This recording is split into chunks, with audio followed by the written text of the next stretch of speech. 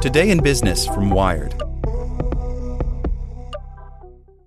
This podcast is sponsored by Ramp. Are you the decision maker in your company? Consider this. For the first time in decades, there's a better option for a corporate card and spend management platform. Meet Ramp, the only corporate card and spend management system designed to help you spend less money so you can make more. Most corporate credit cards offer points as incentives, but those points amount to less than their worth in real cash value. Ramp's business cards offer you cash back, real money in your pocket. Plus, you control who spends what with each vendor. And Ramp software collects and verifies receipts automatically, which means you'll stop wasteful spending and close your books in hours instead of days. Businesses that use Ramp add up to 5% to their bottom line the first year.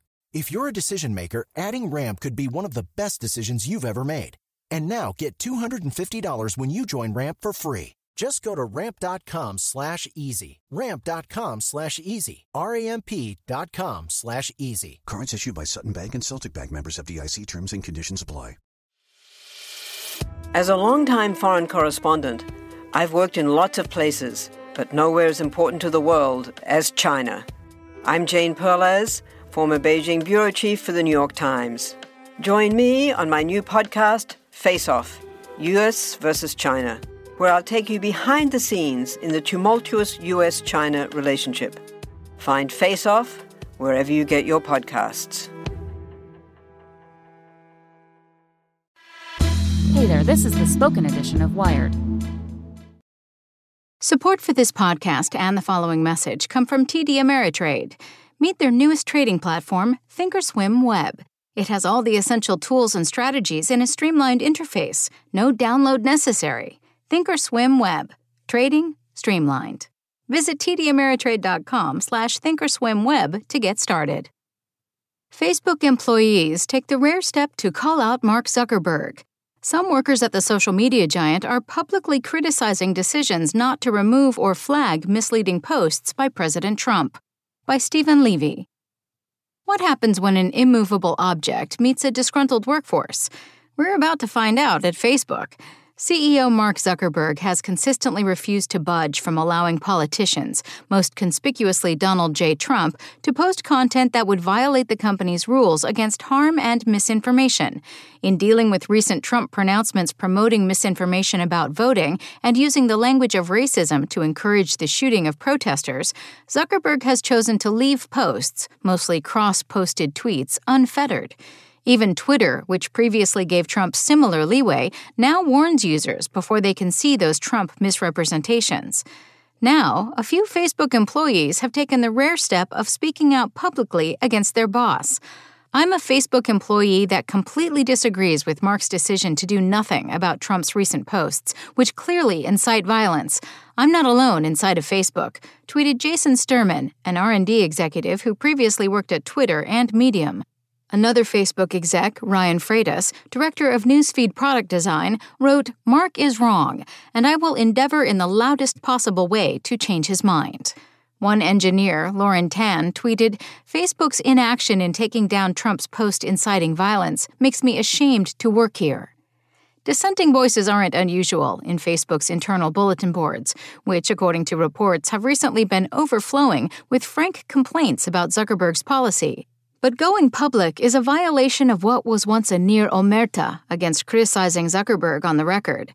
Even more striking, some Facebookers participated in a virtual walkout on Monday. Storming out of headquarters isn't an option since nearly everyone at Facebook is working at home during the pandemic. Zuckerberg noticed. He is moving up his end-of-the-week employee Q&A to Tuesday so he can respond. But will he listen to his workers and take down the posts? If history is a guide, the answer is no. For one thing, Zuckerberg is famously stubborn. This is a lifelong trait. When I interviewed his parents for my book about Facebook, they told me about Mark's decision to leave the local public high school because it didn't have enough computing resources and advanced classes. His family was happy to send him to a costly nearby private school, Horace Mann. But Mark had heard good things about Phillips Exeter Academy, a boarding school in New Hampshire. His mother was already losing one child that year.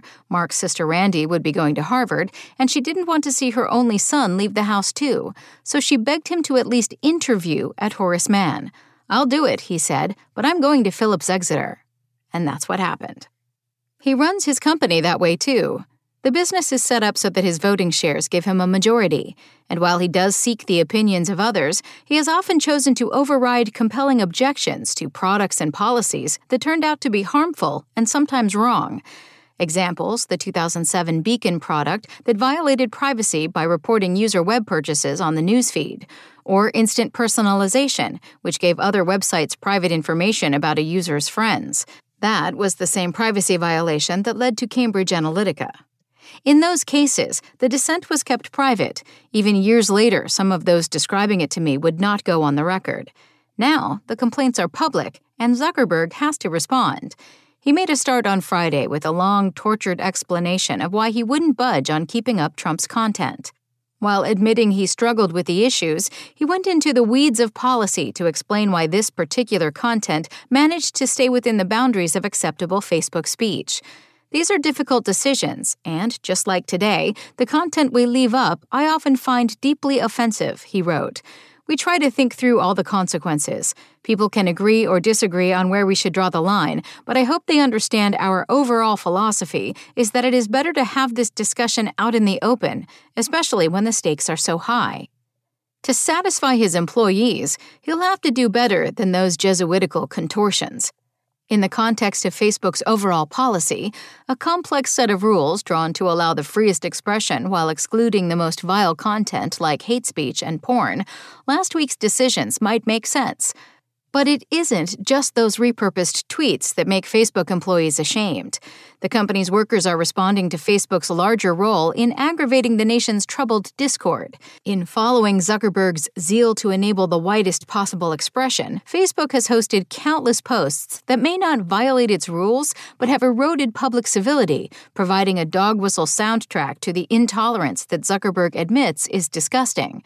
It's also getting harder to square the CEO's professed neutrality in interpreting the rules with what seems like constant concessions to conservative forces, not to mention unpublicized visits with the president himself. Sooner or later, Zuckerberg has to deal with the larger issue of how Trump has been exploiting social media to spread the poison of division in the body politic. It is for that reason, and not a reposting of a tweet or two, that some of his employees are walking out, others say they are about to quit, and many more will turn down Facebook recruitment offers. And the problem will only get worse as Trump seems hell-bound to post ever more extreme pronouncements. For now, Facebook says that employees who participate in the walkout will suffer no consequences. They won't even be charged with a sick day. Even those who post on Twitter that Mark is wrong will not be sanctioned. But will they force Mark Zuckerberg to do what he doesn't want to do? If that happens, it would truly be unprecedented. Want to learn how you can make smarter decisions with your money? Well, I've got the podcast for you. I'm Sean Piles, and I host NerdWallet's Smart Money Podcast. Our show features our team of nerds, personal finance experts in credit cards, banking, investing, and more. And they'll help you make the most of your money while cutting through the clutter and misinformation in today's world of personal finance. You'll get clarity on strategies to help you build your wealth, invest wisely, shop for financial products, and plan for major life events. Listen to NerdWallet's Smart Money Podcast wherever you get your podcasts.